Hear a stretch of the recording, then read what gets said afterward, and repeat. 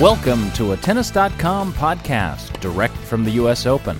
Sponsored by Prince X03 Racket Technology and by American Express. American Express presents Next Contenders. Get to know 4 of today's game changers in tennis and follow their moves during the 2010 U.S. Open. For more, visit nextcontenders.com.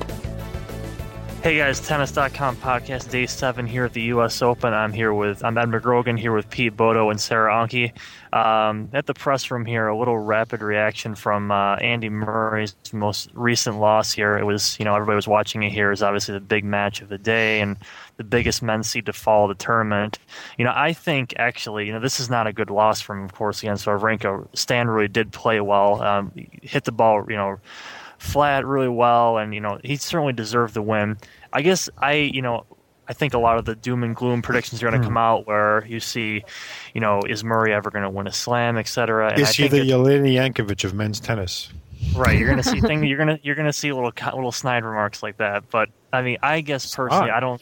Yeah, well, I guess it's up to whatever. So I don't think it's warranted as of yet. I still think, personally, I think Murray had enough good moments of this year, if you want to kind of end the year at this point, to show, that he certainly, I think, has a slam in him still. I think he's still young enough.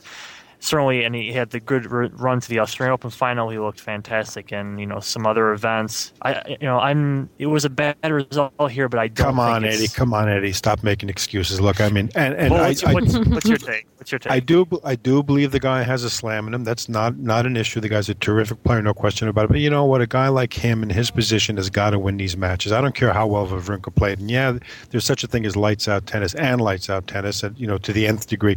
But the thing is, you got to beat the guys who are playing really well. You got to expect as a top player to go in against a guy who's going to, load it up and bring all he's got, and you got to beat that guy. And all the great players have done that. And I think Murray, it just that Murray, you can justify a lot of Murray's losses, but that's sort of besides the point. And Murray may win a Grand Slam, but that's sort of besides the point. What the point here was today was, he had a guy who was playing really well. He didn't elevate his game and lift it and come up with the right resistance. I hate to be too harsh on a guy, and I think the world of him. I think he will win a Grand Slam, but this was kind of a disappointing result. It was definitely disappointing. I wouldn't call him the Jelena Jankovic of men's tennis. He definitely seems to want it a lot more than Jankovic. But yeah, this just wasn't, winning the first set and then just losing the next 3. He just wasn't bringing it out there, it seemed like. Yeah, the attitude didn't seem to help either. I guess it did not. Yeah, no. I guess it's always tough when you have guys like Federer and Nadal though playing in this era, and everybody gets compared to them, whether fairly or unfairly. But you're right. This is. So are those the footsteps I hear of Eddie backpedaling? It's the footsteps of the host just trying to get a hold of the situation here. So. Easy Ed. That's right. But one guy who benefits from this Murray loss tremendously is Sam Querrey. He won today. He was slated to face Murray next. And he, I actually looked at his draw before this event started and saw it was pretty promising for him. He didn't have the summer that like Marty Fish did, of course, but he still was hitting the ball very well. He beat Murray, of course, before in LA, and he gets a real opportunity here at the Open now with Murray out of the picture. Pete, I don't know what you think of his chances overall. I guess real long term. Does he have a shot to maybe go the last weekend, or what? To heck with the real long term. It's like just these guys are thinking round by round. That's all you got to do is you don't have to win the U.S. Open today. You just got to beat the guy you're playing today, and that's exactly what he did. Look, Almagra's a terrific player. The guy is fit as a fiddle. He's unbelievably strong, and he really has clean shots. He hits deep. He's a terrific player, and I think this was a very, very good win for Sam Querrey. Does he win a tournament? Darned if I know. But the thing is, he did what he had to do today, unlike Murray. And he really went in there and played very good tennis. He was patient from the baseline. He's willing to play from the baseline. A lot of people have kind of criticized him for that, saying a guy is so big, you ought to be, dominating and imposing himself. But, this guy can move. This guy's pretty good at the baseline. He's got good reach. He's a consistent guy. He's got that big serve, and he can adjust his game. So I think this was a very, very good win. Almagro has played very well this year in periods. distance, and he's always a tough guy to beat. If Almagro had 2 or 3 inches of greater height, he'd be kind of a Rafael Nadal type. He wouldn't be Nadal, but it'd be similar. So I think he did exactly what he had to do. He got out of there pretty easily. Didn't have a very stressful match. So I think he's on track. What the future brings, who knows? But he's still in there. He's still in a tournament, and he's got a shot. American Express presents Next Contenders, your chance to get up close and personal with 4 of today's game changers in tennis: John Isner, Sam Querrey, Melanie Oudin, and Caroline Wozniacki. Visit nextcontenders.com to follow the excitement during the 2010 U.S. Open and discover the person behind the player. It's tennis trivia time. Here's a chance to test your tennis knowledge with a Tennis.com podcast trivia question, brought to you by Prince X03 Racket Technology. Are you ready? The question is, hoping to build on the successful defense of his title in Los Angeles earlier this year, which Prince player will head to the U.S. Open in the hope of his first Grand Slam singles title? If you think you know the answer to our trivia question, visit the official Prince Tennis Facebook page at facebook.com/official.prince.tennis. Once again, that's facebook.com/official.prince.tennis. Become a fan today and be sure to leave your answer on the Prince wall.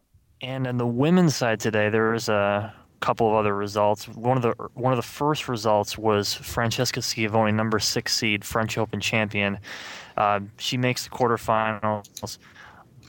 Pretty much no one was talking about her before this tournament. It was, she's had a really, sort of malaise after winning Roland Garros, but she's coming in backed up her seed. Straight sets wins all the way through. Pete, you covered this one today for the site. What'd you see in that match? I did, but I got a question for Sarah. Did I see you at the Feliciano Lopez match by some chance? You did. Yeah, I was. Why would a young lady go and watch Feliciano Lopez? I was there to watch Sergei Stakhovsky, who upset Ryan Harrison. New Peter who Korda, beat right? Ryan Harrison. I think you're backtracking now. It was an interesting match. I mean, just to see the low slice forehand or slice backhands, and two one-handed backhands against each other. But Stakhovsky, he retired in the second set, early in the second set. So the new Peter Korda, right? All right, Schiavone. Yeah. This woman's a real sleeper at this tournament. I think it's kind of funny. Everyone, she was the feel-good story of the year at Roland Garros, where she won first Grand Slam victory for her, first for Italy ever on the women's side, and she's 29 years old. But it's kind of funny. People move on from that. They say, okay, well, it's almost like she wins that thing, great. It's a wonderful story. Everybody focuses on it. They're crazy about it for a couple of days. But boy, the reaction is a drop off, almost commensurate in intensity to the build-up that she had at the French Open. But this woman has lost 13 games here at this tournament. She's playing fantastic tennis. She's doing more with the ball than any person in this draw. Venus Williams is going to have her hands full with this woman. You brought up about Venus, the consistency, because Pete, you mentioned that, and for all that we always think we know Venus can bring to the table, she has these spells where you kind of wonder just what's going on. It's just sometimes she doesn't just seem to keep the ball in play and let her overpowering strength kind of take over eventually. It's sometimes she kind of digs her own grave, really, and I think that is probably the key to the eventual match between those two. That's coming up the quarterfinal. And you know what? Schiavone is going to hand her that shovel, because Schiavone knows how to work the ball. She's going to put a lot of juice on the ball. You can bet, I guarantee you, she's going to be doing changes of pace like crazy. She's going to be sort of really she's going to try to tease every error she can out of Venus. Yeah, and if it's anything like the previous rounds, Schiavone's going to come out firing and just fired up too, which, Venus is a very even keel kind of player. So that'll be an interesting matchup too. But technically, Venus's big problem this year, in my opinion, has been she just isn't consistent enough. She's prone to these stretches where she makes pretty ghastly, run of errors and stuff. And you get to a certain level, and you just can't get away with that. So I think that's going to be the thing. And I think when you get those different looks, like Schiavone's going to give her a lot of spins, a lot of different spins, a little serve and volley in there, a little baseline play and stuff. That is going to present problems for someone like Venus, who can be a little bit error prone. We will check it out. That you're right, and about Venus too. Those erratic results kind of reflect in her play. You see the tournament. I think earlier this year she won 2 or 3 events in a row, and then you didn't hear from her again for a little while, and then we hear from her again here. So this is going to be, she had a good test against Paire today, but Schiavone is kind of an entirely different challenge, and you win that, you see where it goes. But that's going to be certainly a challenge for Venus come day 9. But we'll be back on day 8 with the Tennis.com podcast. Thanks again for Pete Bodo, Sarah Unke. We'll see you next time. You've been listening to the Tennis.com podcast, sponsored by American Express. American Express presents Next Contenders. Get to know 4 of today's game changers in tennis and follow their moves during the 2010 U.S. Open. For more, visit nextcontenders.com. And also by Prince X03 Racket Technology. For more news and information, head over to tennis.com. Thanks for listening.